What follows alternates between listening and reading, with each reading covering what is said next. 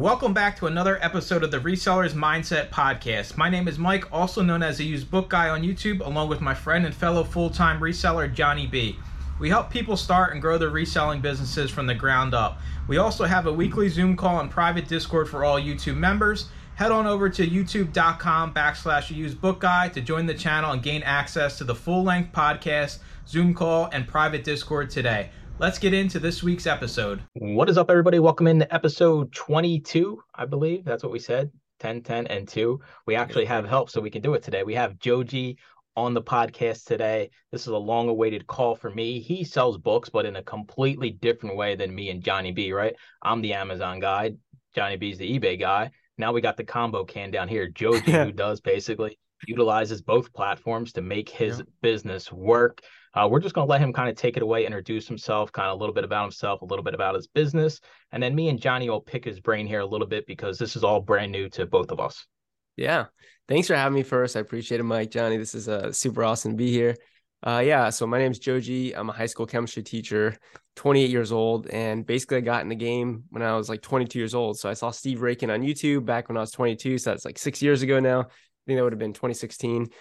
And man, I was hooked from the beginning. I think the first thing I flipped was a CD. I think I bought it for like $1 at a Goodwill, flipped it for like $65. And I was like, dude, this is crazy. The power of Amazon FBA.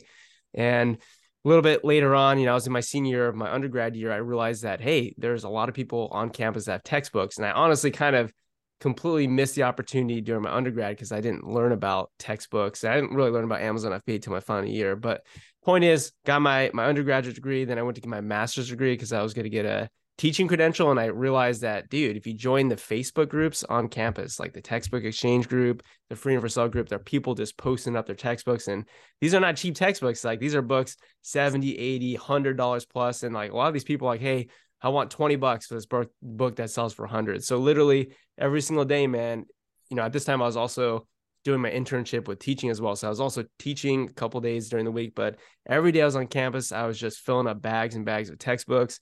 And I sold, probably those 2 years to my master's, at least like 30,000 or so in textbooks. So I basically cash flowed my college and I graduated debt free because of it. And, got out of college with my teaching degree, went right into teaching high school chemistry. And I was like, dude, I still want to do Amazon FBA. I still want to do textbooks. But the problem was like, I don't really have the time to be on like I'm not on a college campus anymore. So I kind of had transition. That's kind of how I went down the rabbit hole of doing like OfferUp, online arbitrage, and then eventually going to eBay online arbitrage, and then learning about how to buy undervalued books on Amazon and flip them back on Amazon. So that's like probably a way too long way to explain that. What I do is I buy books online and then I flip them online. So I have a question for you. How heavily, or if any at all, were you in thrifting before you decided to kind of take it online? Were you heavily out there, in thrift stores at some point, or did you kind of just skip that whole step that most of us kind of, your typical Amazon business is thrift stores, and then maybe you switch to something like you're doing?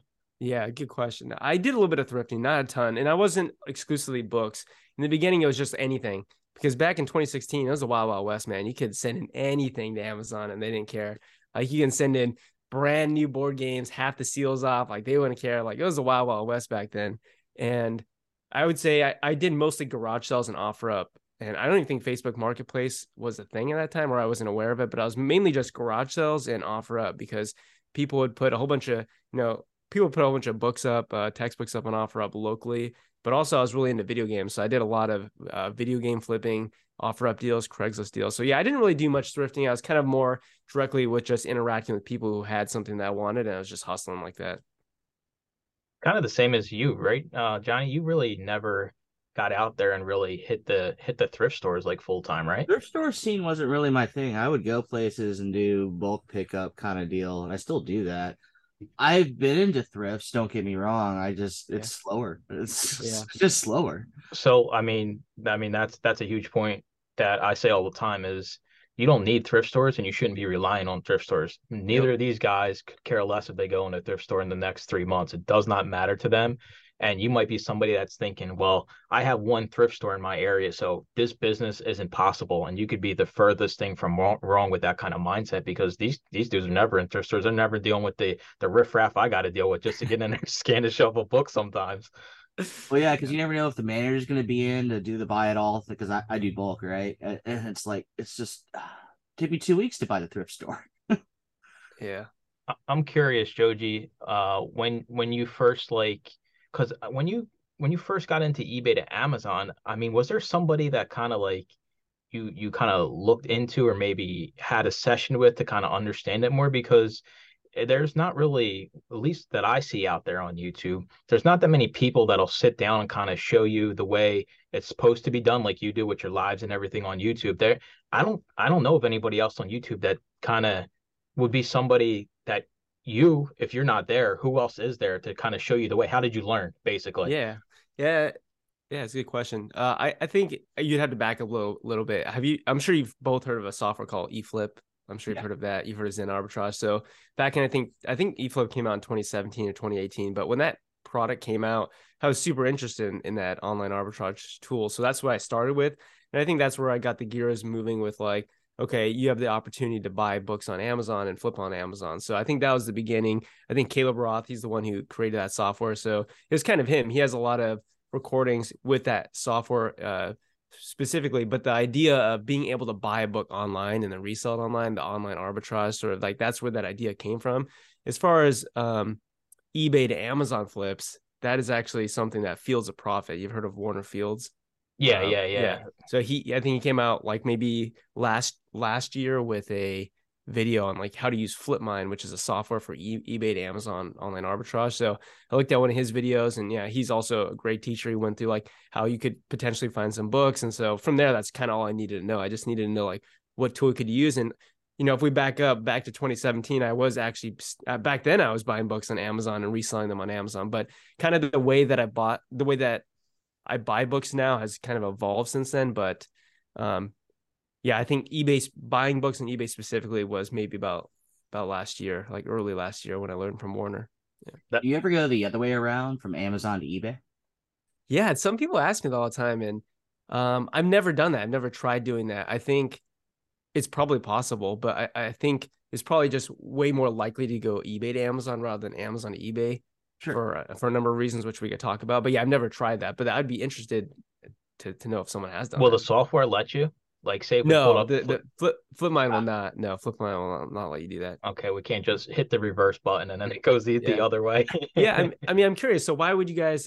So my understanding is Amazon is king, right? So I'm curious to know both of your thoughts. Like, why do you think I have a couple of ideas maybe, but I'm curious what your ideas would be. Why do you think a book would sell better on eBay rather than Amazon? I'm guilty of doing this. I send books in Amazon all the time that are signed, and I just put them under the normal price. So maybe people are putting, maybe they have a condition note. Not, I don't put in the condition note that it's signed, but maybe some people do. So maybe there'd be a software that can pull all the Amazon book listings that are signed by the author, and you're going to get most likely more for that stuff on eBay because it's more of a collectible niche market for those kind of things versus Amazon, where they really don't care if it's signed. It's going to be your condition, your good condition that's going to sell. Right. Sure, you can put collectible, but most people, right, aren't going to look through that. But that would be my take on it if I had to do it and try to figure out a way to make it make sense.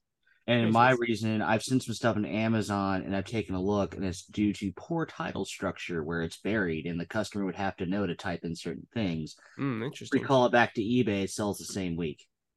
Interesting. Yeah. So yeah, those are both good ideas. Start developing the software, Joji. I mean, that's what we're telling you here. All right. I mean, get to work behind the scenes. That one's free. We'll charge you for the next one. All right.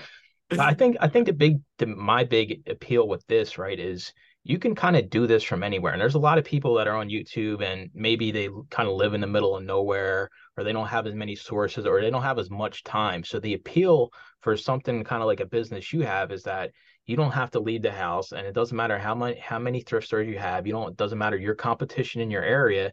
You're just sitting online, dedicating a certain time to sit down and look at these things to flip. And I think that's the big attraction to it. I mean, like what kind of attracted you to it? Was it the time, or was it the money you could make? Yeah, that's a good question. I mean, I think mostly it's just I just inherently didn't like going out places, going thrifty, scanning a whole bunch of stuff. I just would, I was always like, I'd rather just buy fewer books and sell them for way more money than do a whole bunch more volume, which could accomplish the same thing. I mean, you just need a lot more volume at lower ROI or lower profit. So I think it was just me kind of naturally not wanting to have to go places, because if you think about all the time, like it takes for you to actually drive somewhere. And then, if you make a map of all the Goodwills and all the thrift stores, like it, and you go, one day around, it might actually take you like an hour and a half or 2 hours just in travel time and waiting around. So it's like, that was all dead time to me, where it's like, okay, I think online arbitrage could definitely work, especially if you built up some capital, because, you can, with online arbitrage, you're already kind of just getting rid of so many people in this space, because most people won't do that. Like they don't think to do that, or they're just not comfortable doing it. But then when you raise your average buy cost as well, you also reduce the number of people who even do online arbitrage that are willing to get in that space. So I felt like there was just like a market that was clearly available with plenty of room for me to come in. And I was like, at this point in my life as well, I don't have time to go thrift stores. Like I wake up 6 a.m. I got to be at school teaching the kids by 8 a.m. Then I get home at 4:35 and I spend time with my boy and my wife. And then it's like, I have to source 10:30 p.m. to midnight. It's like, I can't go to a thrift store to do that. You know what I mean? It's crazy that the kind of numbers you can put up if you're focused and understand what you're working with. And I'm kind of going to get into this, like, I'm the cheapest person around, right? So like you might spend, $40 on a book, and I'm thinking to myself, well, that's 40 books at the thrift store, right? That's my cheap mind running. But you really don't think about, like you said, the time, and the thrift stores are no guarantee, right? You could go to 20 thrift stores in a day and get nothing. So like for somebody that's kind of has my like cheaper mindset, like how would you go about, like, say, for example, I was like, hey, I want to get into doing this, but I'm super cheap with this. Is it feasible to kind of start with little to nothing and kind of build this business into, what you made it into today? Yeah, I think so. Just to give you some context, the average book cost right now for me is about 20, like just a little bit over $27. So like per book that I buy, that's what I would spend. Could you do it cheaply? I think probably the best way for you to start would be take the books that you've already sold on Amazon and then take a look at them. Take a look at their keeper graphs. I'm not sure how familiar you are with reading keeper graphs, but take a look at their keeper graph. Look at if in the past there's ever a point in time where you could say, if I could have gone back in time and bought this book at this price, it would have been a good deal, knowing what you know now in the future. And start with the books that you've already sold, because you already have a little bit of like security, like that you've already sold this book for $45. So the one book that we were just talking about I won't mention what it was, but the magazine that you had sold before it came on here, it's like, hey, look back at the keeper graph. Maybe that book was $8.99 in the past, and you set a Keepa tracker alert for that, and you get notified. And it's like, hey, I remember selling this for 45. So maybe just investing the money in things that have already moved for you in the past, that you have more, you have more confidence in selling. You could totally buy books that are much cheaper. But it's just that the average sell prices could be lower. So yeah, you could spend, between $5 to $10 per book, but you're probably looking more at like probably in the low end, like 25 to like $35 or $40. So you could do it cheaply for sure. And then build over time. So I want you to debunk a myth for me here, that an OA buyer is only a couple bad buys away from being out of business. Yeah. If you have no capital, yeah, 100%. There you go. Yeah. Yeah. So, I mean, that kind of leads us into how I'm going to assume you use Be Cool as your repricer. Correct. Yes. So just for clarification here, that allows you to set minimum, maximum prices for your items. Correct. So you can have a minimum set to maybe it's your break even or a little bit under if it's been there for X amount of time. Right. And you're selling one-offs, right? You're not buying 100 copies of the same book. So it does kind of alleviate the risk tolerance, I guess. Just curious, like just in your experience, for like what you see when you buy that book off eBay, say it says you're going to make $50 on it. Mm-hmm. How many times do you think you actually make close or that amount, or maybe even a little bit more, just like 1 out of 3, 1 out of 4? Because we all know when you scan a book in a thrift store and it says $10 profit, you ain't getting $10, right? That's just it's got to get there, it's got to get repriced, all that nonsense. I'm just curious what you see with like the higher price dollar textbooks, so the prices kind of stay more like where they should be versus the junkier stuff we're selling. I think it's like you said, it's very variable. It depends on the book for sure. Textbooks inherently can be very volatile, especially during textbook season. So what I would say is that when my thought process into buying a book is, I'm always trying to be super conservative. So by conservative, I mean like the absolute worst case scenario. should be that you break even on this book because you're buying it so undervalued. Obviously, there are some books that I have to take losses on. It's a very, very small percentage. And, some books would be like there are outside circumstances that you couldn't have predicted. Like, here's a book that, let's say, over the last 4 or 5 years, there's never been there have been new third-party sellers on it, and maybe they've always been at 150, and then just randomly somebody comes on with 100 new copies at like $15.99. You're like, dude, what the heck? Like, there's no way I could have accounted for something like that. But I would say overwhelming majority of the books do sell. I do pick up books that are longer tail though. So my average like sales rank is like 1.3 million. Like those are books that take a while to sell. It takes about 3.5 months on average to sell the books. And yeah, I mean, I definitely have some books that I bought from last year, like almost a year ago, that still haven't sold. But if you look at the keeper graphs, like they should still sell. So I guess my mindset of when I'm buying books is I'm trying to buy an asset. So I'm trying to take the money that I have and invest it in something that it inherently holds value. And I think one of the reasons why thrifting is so hard is because if you're finding books that are lower average selling price and they inherently hold less value, then the volatility means that they could basically become worthless like very easily. But if you think of a book that has been consistently selling for $50 or $60 for the last 5 or 10 years, and then you invest $25 in it, it's like you're putting your money into something that inherently holds value. Like, it's just a store of value. That's not money, but it's like an object. You know what I mean? So I guess that's my thought process behind that. How much automation to manual work is your workflow like? Is it like fully automated Skynet style, or do you have to do some manual number punching from time to time? Yeah, I definitely have to do manual stuff. Like, I have a spreadsheet of every book that I purchased, exactly when I purchased it, where I purchased it, how I purchased it. And then I also, how you have a transaction statement every 2 weeks that tells you exactly what you sold. So every day, at the end of every day, I'll go in and see what I sold. And I don't sell very many books. Like, on average, I sell 5 to 6 books a day, or I should say between 3 to 5 books a day is generally what I sell. My average sell price is $99. So it's like, I don't sell very many books. What I do is I just will take that book that I bought, I'll go over to my spreadsheet, and then I can just log it in individually. So there's probably a much better way to do that. So yeah, that's what I do manually.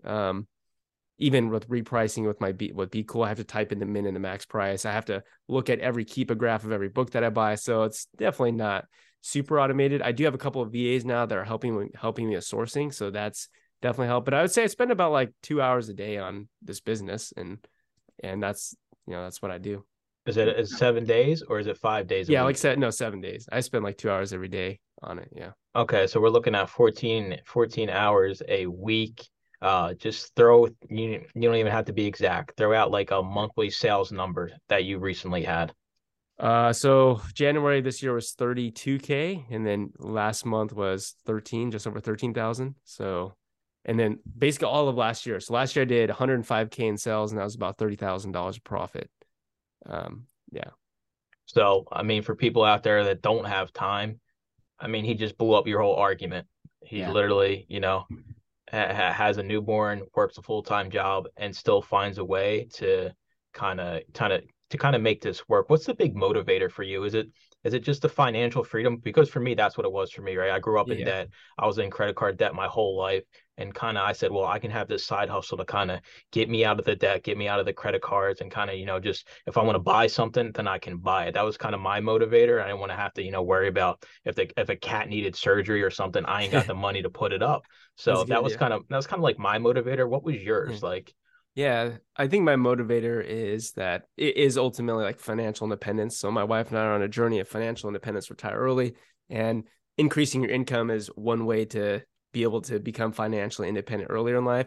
I would say there are other aspects of it. Like, I genuinely just love flipping stuff. It's like a game to me. Like, it's just super fun. I obviously have other interests and hobbies, but it's like, some people are like, well, don't you ever want to take a break? And in some ways I'm like, this is my break. Like, this is fun to me. Like, this is stress relieving. Like, this is something that I generally want to do. So maybe I'm fortunate that I was able to align a side hustle with a hobby, and like in those things, they commingle well. And then I guess the other thing is, like, I do want to start a YouTube channel because I, somewhat selfishly would love to put my name out there and would love to meet people like yourselves. Like, there's no way we could have really met if we both were on YouTube. Like, we're in the US, but in reality, we live in different parts of the world. Like, we would never see each other. So I guess it's just, combination of things, but yeah, I think I want to become financially independent. It's a hobby. I really like to do it. And then also selfishly, like I want to kind of get my name out there. I would like to be known. I'd like to meet new people, and I like to also teach people because I think that's a skill of mine. So is there a scenario where you would leave your teaching gig to go do this full time? Yeah, I think once we become financially independent, I think that is what the goal is. So our goal is to be financially independent by age 35. Right now we're age 28. So by 35 means old, that Mike. It's making me feel old. So the goal is that by age 35, we'd get to a point where we would no longer need to work any longer based upon our current living expenses because we live very frugally. And at that point, it would be probably just get out of teaching because I love teaching high school. It has its own challenges though. And, it's as much as I love teaching high school, it is also, emotionally, it's also taxing. Like it's not an easy job. So yeah, I think I like to transition. I think YouTube can help me with that as well, like helping to get my name out there, help other people, hopefully also grow the business in that way. Because going back to your point, it's like last year, I sold $100,000 in books, made $30,000 of profit, but I had to bust my ass. Like I had to do that 2 hours every day. I had to do that 10:30 p.m. to midnight. I had to wake up at 6 a.m. So it was not like it's easy, like it's sacrifices. So I know that education, coaching people, that is also a way that you can generate more revenue. So maybe kind of taking the pedal off a little bit in terms of going so hard on like getting Amazon ramped and maybe helping people more could be a way to segue. That's as well. Still a part of teaching. So you wouldn't be giving it up altogether. Yeah, exactly. You're right, Johnny. Exactly. Yeah, I know. I seen because I'm in your Discord and everything. You just started your offering one-on-one like coaching sessions. Yeah, 100%. I mean, well, as a teacher teaching you, right? It's one of those things, and that kind of gets me to like, say if somebody comes along like myself, I suck with computers, I suck with software. Do you think it's possible for somebody like myself to get into a business like yours and start doing eBay to Amazon flips with no really technology experience? Just kind of run that down, right? Because I know there's a bunch of different programs that you need, and just kind of like the cost of those programs as well for somebody out there that's maybe just thinking about giving it a shot. So just give me a rundown of if you had to teach somebody from nothing today and lay out the expenses of me starting. Yeah. If you're just starting brand new, the only software you need is Keepa. That's it. Because Keepa is how you're going to analyze every single book that you come across, really any product that you come across. It tells you everything that you need to know about it. And then also Keepa has these ways for you to source inventory. Like, not sure if you guys have used the Keepa product finder, you use the Keepa deals page, if you use Keepa alerts, but those three things independently, like if those were softwares that were not part of Keepa, I would easily pay $100 a month for each of those individually. So those are really powerful sourcing tools. If anyone out there is familiar with like eFlip and Zen Arbitrage and Master Book Flippers, like all those softwares, in my opinion, are inferior to Keepa's ways to source books that I just mentioned. So all you really need to get started is a Keepa subscription, which is about $20 a month. Now going to what is required in terms of like, you need to be able to analyze data. So being able, like if you're not really able to look at a graph, you're not really able to follow, like look at, make sort of relationships between like how like supply and demand, which is things that it's not like it's super difficult, but at the same time, it's like you have to have some analytical ability. So I would say if you're someone who just, you look at numbers and you look at graphs and you're like, oh, it just makes me crazy, then I would say probably maybe start with thrifting, start maybe a different model, because I would lie if I said it wasn't analytical heavy. Like pretty much every book that I buy, you have to read a Keepa graph because you have to know if it's a good buy or not. So, it may not be a good when fit. you started it, like, did you like for maybe like the first month or two or three, did you like go for like the lower value stuff to see if you knew what you were doing, right? I'm going to assume you didn't just jump in and start buying $50 textbooks from the beginning. Yeah, I would say from the beginning, because I already had that experience of being on campus and being, I was willing to spend a little bit more for books. Like for books that I knew that were selling for, 100 plus, I was willing to put up 30, 40, maybe even $50 for them. I think I was able to come into like eFlip and like spend a little bit more money. I would lie though if I didn't say that it makes you anxious sometimes. It's like, man, do I really want to put $50 for one book? Because there's a lot of things that can inherently go wrong. And in the beginning, like even when I was flipping books on college campuses, when you don't know what you don't know, it's like, man, am I really going to spend $25 for this book? It looks great. It looks like it sells for 100, but you don't actually know it until you do it. And so I think it was kind of just building up the confidence with starting slow. And once you start slow and you're like, okay, you start to notice patterns, like these books are actually selling, they are moving, I am making money. Then I was able to to go a little bit, a little bit deeper. And like now I get to the point where I feel comfortable with my Keepa abilities. Like if I look at a book and it looks like it holds value, like I've definitely bought books for over $200 in eBay and flipped them for 400 or 500. So I'm not, at this point, I'm willing to do that, but it took a long time to get to that point. Now, what would be your biggest advice to someone just starting OA, or the biggest mistake you've made to avoid? Yeah, I'd say the biggest mistake for OA booksellers is the way, like the business model, the way that you think you're going to make money. So like eFlip, Zen Arbitrage, Master Book Flippers, the goal for those softwares is to find the lowest merchant offer and then flip lowest FBA, which would be in the buy box. In other words, exploit the prime bump. So right. I would say most people go wrong in buying books for $8 or $9 on Amazon as the lowest merchant offer, thinking they're going to sell them for 45 or 50 bucks in the buy box. In other words, the way that they make money is exploiting the buy box. And what you learn is that, okay, you have to understand when the buy box is actually reasonable. Yes, people are 100% willing to pay more money to get it in 2 days, but you got to think logically, like, is someone really going to pay 40 or 50 more dollars to get that in 2 days? Probably some small percentage of people, but the overwhelming majority of people are not. So it's like, what I had to learn quickly was that, okay, all these initial buys in the beginning, when I was like trying to buy these books at the lowest merchant offer, flip them for the buy box, like I was like, this isn't working. These books are not selling. The buy box eventually comes back down. It tanks. I end up barely making money, or I basically break even. So then I had to learn, well, how do you fundamentally buy undervalued books? Because the way that, at least my thought process on it is now, is that I'm trying to find books that are cheaper than they should be, and therefore the way you make money is just by buying them and then reselling them for what they should be sold for. Like that's how you make the margin. So yeah. Are you on any other platforms for selling other than Amazon?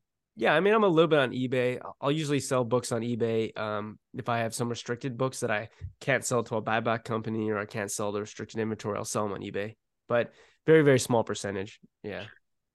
I was going to say that since your main focus is textbooks, what is your gating situation look like, right? Because kind of when we created our Amazon accounts, years and years ago, there's really none of this nonsense of every publisher is gated. But now every day somebody needs to get ungated in McGraw-Hill, Pearson.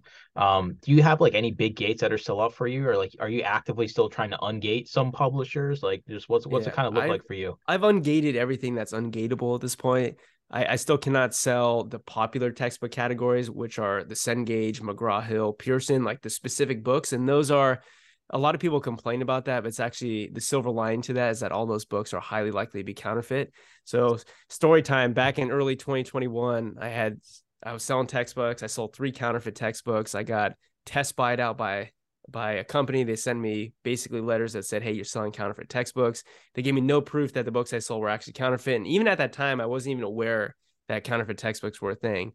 And as a result of that, basically my account got suspended on Amazon. I had to hire an attorney. I had to pay like $1,500 to write plan of actions, which actually ended up to not be very good plan of actions. And I could have probably just done a better job myself, but I basically had to wait for those counterfeit claims to fall off my account after 180 days. Eventually my account went back to green and I'm no longer suspended anymore. But the point is that those specific categories for textbooks that everyone's gated in is actually a good thing, because those are books that are highly likely to be counterfeited. And if you're not gated in those right now and you are selling textbooks, you should probably expect to get test buyed at some point by those companies. And from my understanding, they don't have to provide any evidence whatsoever that the books that you actually sold to them are counterfeit. You have to prove to them that what you bought is not counterfeit. And you cannot do that if you bought it from a student, or you thrifted it, or you got it from a bulk buy. The only way you can do that is with an actual invoice from a distributor, which no one has. So, yeah, I basically can sell everything else, just I can't sell those, which is not necessarily a bad thing, but yeah. Well, dark cloud scenario, if the suspension would ever become a permanent thing for lack of unforeseeables, what would you do? Would you still book flip? Yeah, that's great. Yeah, probably I would. I'd probably get my wife to form an account in a different address and a different, different bank account that's not tied to me. Probably use a VPN so the IP address is different. So that's probably what I would try to do. You would still go back just to sneakily win. Oh yeah. I like 100%. it. I'm not in the wrong here. These guys, I mean, yeah, I would try to get an account somewhere. If I couldn't get an account with someone I knew, then I'd try one of my friends and probably try to work out like a commission deal or something. Like, hey, can I can I sell books under your name on your account, and I'll give you 10% of whatever I make. Yeah, I like it. I'll even do the mail run for you. Yeah, dude. Yeah. So hopefully Jeff Bezos isn't watching this, or I think us older accounts are in the free and clear now. They only go after the newbies, it seems like, overall. Yeah. Hopefully we'll see. I don't know. I mean, hopefully you just jinxed it. I was gonna ask you, like, if you buy books off eBay, like if you're inspecting them, but you use a prep center, don't you? Correct. I use a prep center. So what I do is I use a Books Run is a website. It's a buyback company. They also sell books on their website. They have a counterfeit probability check. It's not perfect, but what I'll do, and I have my VAs do, is just run that ISBN through that counterfeit probability check. And if it comes back likely or unlikely, I just don't even mess with it. If it comes back unlikely, which most books do come back unlikely, then I'll just send it to a prep center. And I have I think a really good prep center, the Central, Central Virginia Prep. That's my prep center. They do a really good job of inspecting books in comparison to, I think, other prep centers. Not saying that they're opening every book and they're like check marking every, they're just doing a better job comparatively to other people. And, I've been using a prep center for the last year and a half, and so far I haven't had any issues with more counterfeits. But one of the big reasons is that I cannot sell the books that are very likely to be counterfeited. So probably that's one of the reasons why as well. So outside of or go ahead, Mike. I was going to say, so checks and balance wise, you actually run every one of your books you buy through this software just to err on the side of caution, even though, like you said, most 99% of the time it's not counterfeit. You just want to cover all your bases on your end. And is that like a paid software or what? No, it's actually free. And I would step back and say it's not 99%. Like, actually, there are a ton of counterfeit books out there. It's actually more than you would think. So there are books every day that I'll run through that say likely or very likely that I just won't buy. So I come across them. We come across them every day, but it is free. It's free. It's not a software. It's just a website. You can just type in Books Run, counterfeit probability check. And like I said, it's not perfect. Just because something says likely or unlikely, just because something says likely or very likely doesn't mean it's counterfeit. It just means there's a good chance that it could be. And just because it says unlikely doesn't mean that it's not counterfeit. So it's just kind of like you said, it's a preventative thing. I catch books that probably could have been counterfeit, and that's the goal, is to prevent those from getting to the warehouse. Well, textbooks gets all the glory, right? Are there other books besides textbooks you like to go after? Yeah, 100%. Yeah. So, with eBay, basically with FlipMine, I should say, that software, anytime a new book is listed on eBay, or really anything in any product, or any category, because FlipMine isn't just for books specifically, it's for any product category out there. But whenever anything new is listed on eBay, what FlipMine tries to do is take that UPC code and match it to something on Amazon. And the goal is, if there's a price differential between the two, then potentially you could buy it on eBay and flip it on Amazon. So yeah, there are tons of books that have value that are not textbooks. And an easy way to see how many books out there that are not textbooks would be just to use the product finder tool. You can basically input parameters and say, hey, find me books that have a value over the last 180 days above $75. And then you can, down below, you can say, I don't want this to be McGraw-Hill. I don't want it to be Cengage. I don't want it to be this. So then you can basically filter out, like, there's tens of thousands of books that have a ton of value. And those are books that I would also flip as well. Nice. You only like books? Are you into like flipping other things, or like, does it even interest you? Or are you like just staying kind of being the book flipper guy with this and not really kind of trying to get into other categories? Yeah, I think I used to be into video games a lot. Like I said, I was doing a lot of like OfferUp and Facebook Marketplace, video game flipping. And I kind of just realized that the amount of time it takes in comparison to me buying books is not worth it. Like in many ways, flipping video games is so much fun. Like, the hunt is so, I'm not sure if any of you guys do it, but the hunt of going out there finding video games, like garage sales and even thrift stores, like it's really awesome. But at the end of the day, like, when you sit down and you run the numbers, like, selling books is way up here compared to flipping video games. So that was one of the reasons. Another reason is from what I've read, like, there's this book I read called The Pumpkin Plan that I'm not sure if you heard about it. It's by an author named Mike Michalowicz. He also wrote Profit First. But the idea is, like, if you think about those pumpkin farmers that win these big competitions for like the biggest pumpkin, the only thing that they think about is growing the biggest pumpkin. They think about, like, oh, what's the exact soil I need? What's the exact seed that I need? What's the exact sunlight? What's the exact amount of water? So they really hone in on one thing to try to grow one big pumpkin rather than to try to grow some, I guess, larger, have more quantity of larger ones. So I think the idea is that focus can really help you grow something big rather than being distracted. And now actually that I'm becoming more automated with the business, that I do have a couple of VAs that are helping me. Once I get books completely automated and I feel like my VAs are buying at the same capacity that I am, I do kind of want to transition to just normal traditional OA, because I think that could be very lucrative as well. Cool. I would love to be a video game flipper like yourself, but there ain't enough product out there. I would say, like, do you feel like one reason you kind of stick with books is a lot of people kind of undervalue their books versus, say, video games? If you're on eBay, like, people are more likely to put an astronomical price on a video game than a book. Just some crazy person who decides to list something. Yeah, 100%. People in general, I'm sure both of you agree, like they see books, and it's a really weird dichotomy of books, because people don't see them as having value, yet they don't want to throw them away. So it's weird that you would see something that's like, oh, this has no value, but also I'm not going to throw it away. Most people, when they think it has no value, they just toss it. But yeah, 100%.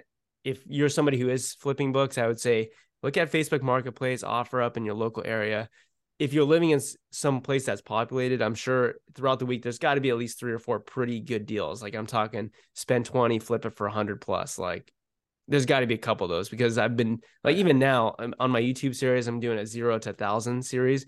And I'm trying to show people, like, if I actually had $0, what I would do. And I'm still finding like 4 or 5 deals a week where I can literally go drive out and meet someone in my local area. Now, granted, I live in a kind of more populated area, so that helps, but definitely don't sleep on those. Those are great opportunities. And yeah, a lot of people they just don't see books as having a lot of value, I think. No, you're absolutely right. I mean, I see that also in CDs and DVDs. Yeah. Well, more so in CDs, less so in DVDs. Because I think the video games have that general public stereotype. They're valuable. But everything else in media, not so much. Yeah, 100%. I think you started, didn't you, like, with that series on YouTube, you just got books from your neighbor, right? Yeah, A lady was looking to get rid of her books, and you're just like, I'll take them. Yeah, I literally made I spent like 5 minutes making a little thing on Canva, just like, I'll pick up your books. I put it in my apartment complex's laundry room. There's like 100 units here, and I was like, that's all I'm gonna do. I could put it on Craigslist, on Nextdoor. I could put it on Facebook Marketplace. I could do a whole bunch of stuff, but I literally left it there for about a month, and someone finally messaged me. And so then, I went down, grabbed her books, sold them to a buyback company, because most of the books actually weren't worth anything, but I was able to get like $12, and then that's where I snowballed it from there. But yeah. $12 and a dream. That'll be a movie. It'll be like one of the ESPN 30 for 30s. $12 and Joji's dream. And it's crazy to think about, though, right? You know, the volume you're doing, the amount of sales you're doing. And I think you're trending in the right direction. But on the topic of trends, you were doing eBay to Amazon and these kind of flips before it kind of took off here in the last year, right? So how do you feel about it kind of being like, because to me right now, I would say it's the hottest reselling trend. eBay to Amazon is the hot thing right now. Like, how has that affected your business? Because you were there before and you're going to be there afterwards. I'm just curious what your mindset is on everybody trying to get in on it. Yeah, I think it's a lot harder to find books on eBay now using Flipmine, because there are a lot more people looking for books specifically. It's a low-hanging fruit. It's really not that hard to do it in the grand scheme of online arbitrage. So yeah, it's been harder to get books on eBay. With that said, I'm still finding books on eBay. And then also, I think what's something that most people are not doing is Amazon to Amazon flips. So I think in that space, it's still very, very wide open. And most of my books I buy are from Amazon directly. And that's still something that is every day. Like, I mean, even during our podcast right now, I'm getting alerts right now on Keepa for books that are potential leads. And it's like every day I buy 2 or 3 books just from alerts that I set in the past. And those are books that have become undervalued that you could, buy on Amazon, flip back on Amazon. Well, speaking of fads, have you ever done any sourcing from good old Whatnot? Oh, no, I have not. I mean, I've heard of Whatnot, but I've never done any sourcing there. But should I be doing that? I've looked at it, at least in the book market in my vintage game. Mm-hmm. You definitely could. Now, I haven't done any specific investigation on textbooks over there. Okay. Because that's the thing. They'll hold up a book and it's not like you get an alert about it or anything. So you have to attend and know what they have. That's I think that would be the hard part to unravel. Yeah, I could see how Whatnot would be a super lucrative thing for a bookseller that gets a lot of textbooks. Like if somebody has a honey hole from a college or somebody who actually has like hundreds and hundreds of textbooks and they get a consistent flow of them, I could see how as a seller Whatnot would be great because if you attract a whole bunch of Amazon book flippers, I'm sure you could just move stuff for obviously cheaper than what you could sell for on Amazon, but you could just move stuff so quick. But I haven't looked into that. I'd be curious to know how fruitful it would be for the time that would be invested for it, though. Right, I am too. Especially if you're sending it to Amazon. It's like for me, I know I could do that easily for eBay, but on Amazon, that's a question mark. Yeah, that is a question mark. Interesting. I'm curious here, like, so you want to transfer kind of into like your standard OA kind of deal. Do you have like a time frame for that? Because right now, I mean, you're the hottest thing on the block here, eBay to Amazon. Like, these are the glory days, right? Nobody cares about us thrifters, right? Our thrifters are a thing of the past. Everybody wants to do what you're doing currently. So like, do you have like maybe like I know you're talking about financial independence of actually switching over to OA. Is that when you're going to switch when you clear everything and you're ready to go, or are you kind of just going to dabble in it and kind of work your way into it? Yeah, I'm actually starting to dabble in a little bit. I got my first box over there of some OA products that I bought. So I'm just starting to dabble in it now. And the reason why, like I said, is I feel like my book business is at the point where it's almost completely automated. Like I've got a prep center and I've got VAs purchasing books for me. And I have them also doing some work behind the scenes to like kind of take a little bit of time off me. I'm currently still also buying books though, which is the thing. Like that's so, but at some point I feel like, okay, maybe I could start transitioning out of buying books and could go towards more traditional OA.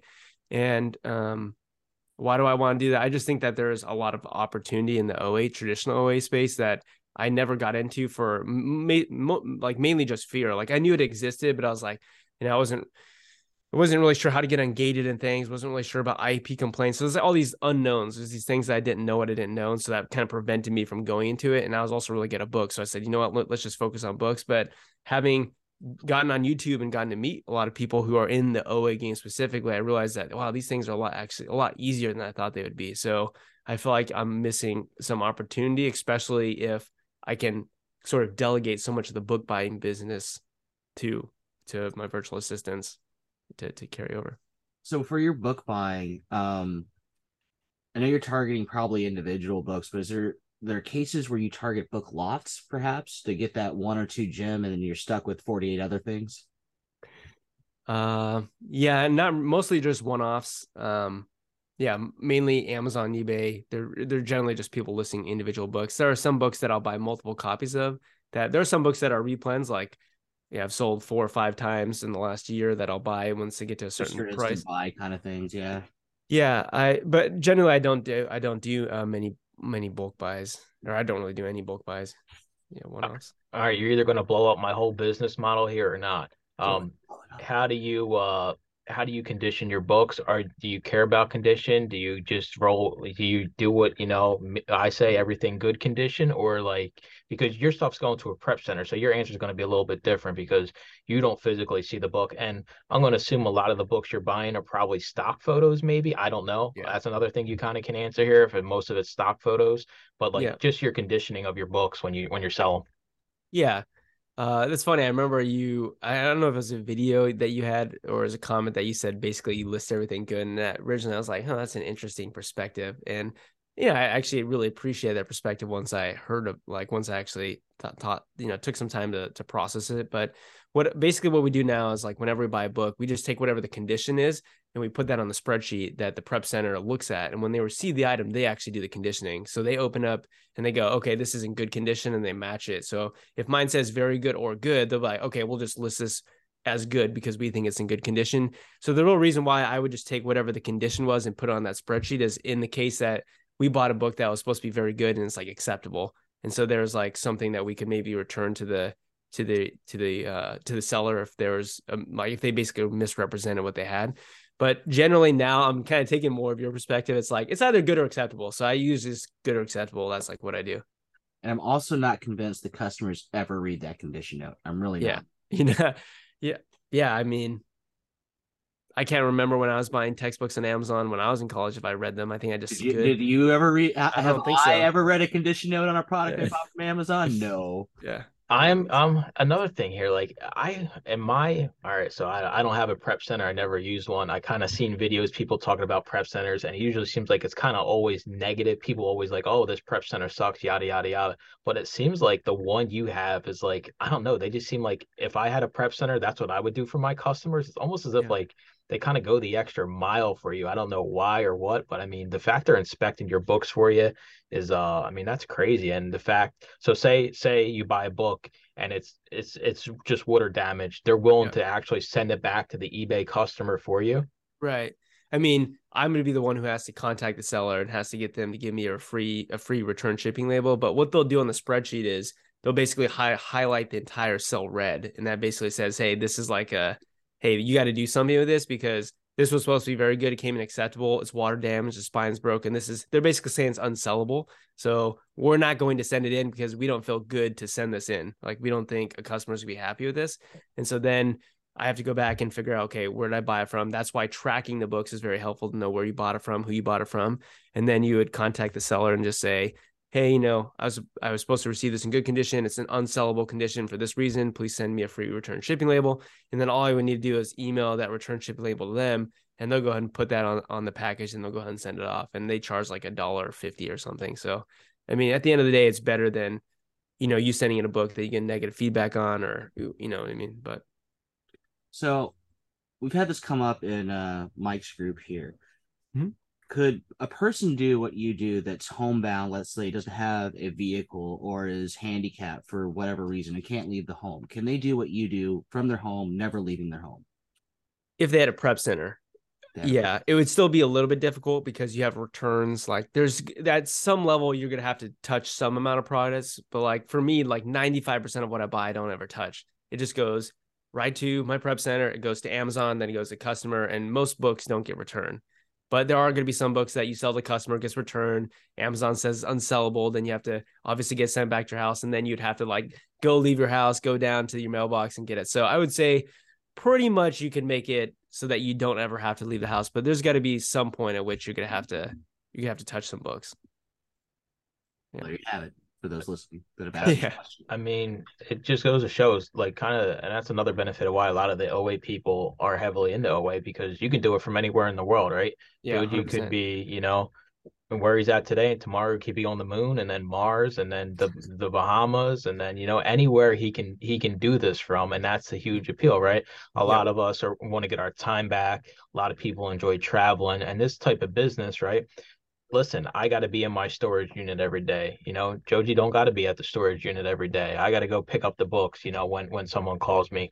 You're not really worried about that. And I think another thing that kind of is appealing is you're not, your prep center, how many books you say you send them in a week? Yeah, we buy about, usually like the average is about 5 books a day. So it could be 10 one day, it could be 3 one day. So, I mean, that's just based off of last year's numbers. It was about 5 books a day.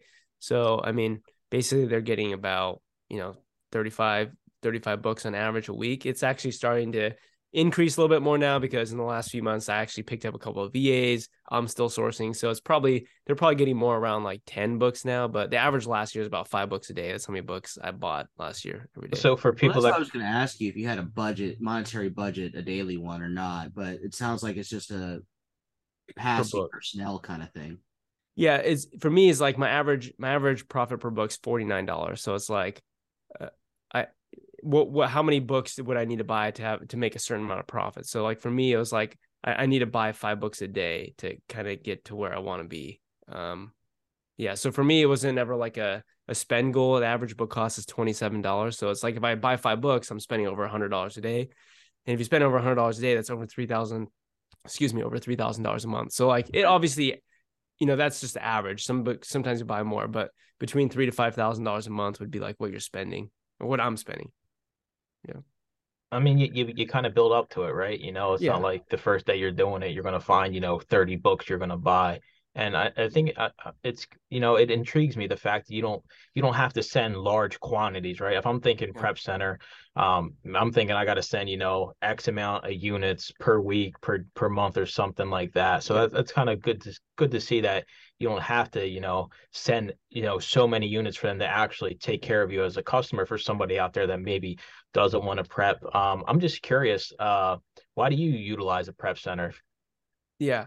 Because at the end of the day, it's like you got to think about what works for you in your time. For me, it's like I have about 2 hours a day that I can do stuff. So do I need to spend that 2 hour? I need to do in that 2 hours what makes me the most money, and what makes me the most money is buying. It's actually not as difficult to be able to unpackage, a book, condition it, list it. Like that's not something that's making the money. It's the actual buying the book. So for me, it was that if I didn't have a prep center, I don't know how I'd do it. Because literally, as soon as I put, my boy to bed, I'd have to go down to the mailbox. I'd have to get 5, 7 books. I'd have to haul them up, doing this at 10:30 at night. Unpack. So it'd be a lot less sourcing, I guess is what I should say. So for me, I was like, okay, how do I automate that part of not having to send the books in Amazon? And what I will say is it took me forever to get a prep center because I was fearful. I was anxious because I didn't know what I didn't know. You hear about all these people saying, yeah, if you have a prep center, like those must be those guys doing hundreds of thousands of dollars. Like it must be really hard. But I will tell you, every single step that I've taken in my Amazon business has always been like every single big step has been me coming to the conclusion like, wow, that really wasn't that difficult. Like I should have done that so much sooner, but it was like the fear of the unknown that kind of stopped me, prevented me. So what I'll say about the prep centers, if you're someone on the fence, if it comes down to it where it's like you're running out of time, you should absolutely get a prep center, because if you have enough capital left over to go buy more products, that's probably going to be a job that makes you more money in comparison to actually doing your prep. And in reality, you could get a prep center set up within one day. Like literally within 3 hours, you could email a prep center. You could go ahead and say, this is my model. This is how many things I plan to send you. You would literally give them access to your account so that they can list things for you. And literally within a day, you can get a prep center set up and send them stuff starting the next day. So it actually is way easier than you think. Same thing with VAs. I thought getting a VA would be so crazy, so hard. You had to be this next level person, but it boiled down to it again being, I don't have enough time. I need to buy back more time. And I realized again, like hiring a VA is not really that hard. Like it's just taking the first step. You learn along the way. Now is everything. Like starting Amazon seller account, that's hard for a lot of people, but you realize after you do it, like it's not really that hard. Same thing as selling eBay. It's like that first product that you list, you think it's really hard, but at the end of the day, once you do it, you realize, okay, it really wasn't too bad. So I'm guessing with your business model, since restock limits were a big talk this year because of things, you're not really affected by restock limits. I'm not thinking. Yeah, I mean, I was actually affected by restock limits Really? about 2 weeks ago. I actually hit 1,000. So my base was actually 1,000, and the reason why is because my average selling price is $99. So if I have 1,000 books in there, 1,000 times 100 is $100,000. So you have like $100,000 of inventory in there. So for me, it wasn't really a problem because I was doing the model fewer books that are worth more money. And they also move very slowly. 3.5 months on average takes a long time for a book to move. So just recently, 2 weeks ago, that was the first time that I couldn't send any more inventory in, and then they changed the What was storage that capacity. like for you? Because like It was great. What do I do? Yeah, I mean, I actually was starting to go back, and I mean, I knew that this capacity limit thing was coming up, so I was like, you know what, I'll probably just wait for 2 weeks, and because I knew that once again I was gonna have the minimum 100 cubic feet, that was gonna be well over 1,000 units for books. So I was like, okay, I'm still good. So it's kind of something I'm kicking down the road. Eventually, if I get to that point where I have probably it's going to be close to 2,000 books is my estimate based upon the numbers. Like when I would get to that 100 cubic feet capacity, then maybe I'll think about, I'll have to think about another strategy of how to get things to move faster. I mean, I know that you can bid for space, so I'd probably look into that. Cool. If we're at the club and they're like, hey, anybody that's been really affected by restock limits, you're not allowed in that line just because you had to suffer for 1 week. Yeah, 2 weeks. One whole week. 2 weeks. 2 weeks. Two Oh weeks, the my worst 2 weeks God. of my life, man. I'm like sitting there for 6 months. I'm still outside in the line shivering, waiting to send my Oh stuff in, gosh. It's Yeah, I got very fortunate. I'll say that. Very fortunate. I mean, we're Yes. all kind of following in your suit, right? And we all want to have a higher ASP. I'm not sure, like, has your mind changed at all with sell-through? Like, are you thinking about maybe going for a little bit faster selling items now that you kind of got smacked with restock limits for the first time? Is it even like come across your mind? Like, maybe I only start doing stuff that's 2.5 months or 3 months versus, 3.5 months. Yeah, I definitely have changed some things. Like originally, when I would be buying a book where I'd buy maybe like 3 or 4 copies of, and it's inherently a book that doesn't really move very frequently, I would just send all 3 books to the prep center and they'd send it to Amazon. Now it's like, I'll send one book to the prep center and I'll send the other 2 to my house and I'll let it sit on a shelf. And as soon as this book sells, and I'll just replenish it when I have to, because I eventually have to make shipments myself as well. Because I'll get books here again that get returned because they got returned by the customer. So there are, every usually like once a month, I have to send a shipment of like 30 or 40 books into Amazon's warehouse. So that was one way that I transitioned. Yeah. Also, I was thinking I've actually started to buy books that, or I guess this should say, I started to stop buying books that wouldn't move that would move more slowly, I should say. So I've tried to transition to buying books that would move a little bit more quickly. And then going back to online arbitrage, traditional way, inherently you're buying products that have a much lower ROI, but turn much quicker. And the idea is that having a little bit of OA in there will probably help with sell through a little bit. And that will therefore hopefully increase capacity limits a little bit. So I had a curious question because we talk about college textbooks a lot. You never hear a lot about high school textbooks. Yeah. So what's the game like there, my man? Yeah, I think most high school textbooks are generally not worth anything. There are some, like most of the AP textbook editions, those books generally tend to be worth something. But just it's weird. Like in my experience selling books, like there's just not very many high school books that actually hold a bunch of value. Interesting. Yeah, but there are definitely some out there, and their textbook season is usually June, July, rather than August or They September. even have a different season. Okay. Yeah, they have a different season because they buy right before the beginning of the textbook or right before the beginning of the year, which, yeah, I don't know why. It's just a little bit, it's a little bit sooner. It's weird. It is weird. It's fascinating. Mike, do high school textbooks. You walk in first day of class and there's new textbooks for you in the class. Are you scanning that barcode? 100%. Yeah, there we go. I knew it. I mean, I just to know, not that I'm going to sell them, but I want to know, like, if at the end of class you have a little donation bin, drop off your textbooks here. Yeah, I mean, it was funny. My first year of teaching, they were throwing a whole bunch of textbooks into the dumpster, and so after school, I went back and like was scanning some of them from the dumpster. I'm like, I felt so ethically, I felt like weird about it because I was like, I don't know if I should be selling these. Like these are from the school, but I'm like, you absolutely should. But like in my defense, I was thinking, what's the worst case scenario that's gonna happen? They're gonna write a newspaper article that says teachers selling books from the dumpster to make ends meet. I'm like, that's not that bad of a headline. Like that'd be no, it's gonna be teacher was dumpster diving to sell textbooks. That's a much better headline. No, I got it right here. This would be it, right? He's no longer Joji Davenport. He's Dumpster Davenport, right? And all the kids and teachers and faculty point and laugh at Dumpster Davenport every time he shows up. But when he drives up as a Mercedes, the name calling is not so bad. That is true. All of a sudden, they're like, whoa, he was on to something. It's true. I'm Dumpster Davenport. It's cool. Have you like personally tried to get other people that you know in real life into the business, right? Because you kind of you have proof of concept and everything. And I can admit I've tried to get, some of my in real life friends, and it's just not for them. Have you tried ever going that route and be like, hey, like what this is something you could do to make money? Yeah, I mean, I got my dad into it. My dad's been selling since like 2017, so I taught him how to do it. He doesn't do books; he does all like DVD, and he does like ties on eBay. So he does ties on eBay, and he does DVDs. So he goes to his local thrift stores in the area, and he'll literally just pick up a whole bunch of sealed DVDs and flip them that way. And he got ungated early on in the game when it wasn't so easy, when there wasn't this guy, Mike, the used book guy, just telling everyone how to get ungated for free. So that darn guy, but anyways, I ruined it. You did ruin it. But I think my dad, like back in the day, I think he paid like $250 to get ungated in DVD. Because back then, like it's become so much easier to get ungated and stuff because the information out there has there's people like Mike out there willing to give that information out for free. And so I got my dad into it. I got my mom into it a little bit as well. Like after the pandemic, she got furloughed, and so I taught her how to do some textbook flipping as well.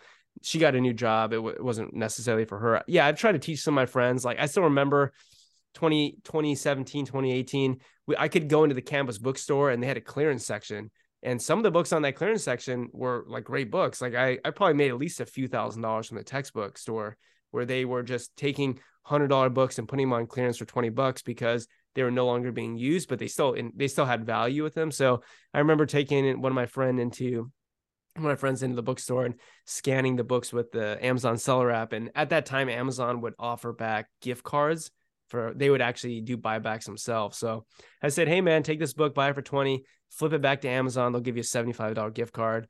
And I think he found that super interesting, but then he never did anything. So yeah, going back to what you said, Mike, I think just most people are not really interested. They don't have that mindset, which is not bad. It's just, I think we're a unique kind of breed. You know what I mean? Yeah, it's one of those things where you got to kind of get into it, and yeah, sure, somebody can flip something once, but that's really not going to get them hooked on convincing somebody, right? You tell your family and friends like, yeah, I make a full-time income selling books, and they're like, you're nuts, like that doesn't even make sense. Like get a real job. Yeah, get a real job. Like it's crazy to think about. So like kind of here to round this out for somebody that was on the fence and they kind of wanted to start doing what you were doing. eBay to Amazon flips, like what would kind of be like your best advice for somebody that wanted to start today and just get into the business head on and fully commit to it? Yeah, I mean, I'll back up in saying that most of my business is not actually eBay to Amazon. Most of it's Amazon to Amazon. I'd say about 25% of the books I sell is eBay to Amazon. Then the other 50% is like 60% is more Amazon to Amazon. But if you're somebody who's just getting started, I would, specifically with Amazon and selling books, I would actually not recommend doing online arbitrage. I'd recommend going to thrift stores, library sales, OfferUp, Facebook Marketplace, your local area, and learning cheaply, because you're going to make mistakes and it's best to learn them more cheaply. So I would say if you're somebody who's thinking about long-term transitioning into this sort of work, then keep your 9-to-5 job, go out and hustle when you have some time and learn the ropes, and then maybe transition. But I also want to give people some context. Is like, I sold $105,000 in books last year. It's only $30,000 in profit. And if you think about $30,000 income, that's not like an amazing income. That's not, I mean, that's probably like, I don't know, minimum wage is like $20,000 or something. So it's not like it's an amazing income, but I also did that basically 2 hours a day throughout the whole year. And I have a 9-to-5 job. So when you add $30,000 onto what you already make at your normal job, then it is pretty significant. So if, I don't want to come across like I'm making boatloads of money. It's like, just put it into context. People who have massive orange bars usually have very, very low margins. So, I have people like comment on my Instagram when I show what I sell, and like, dude, your margins are insane.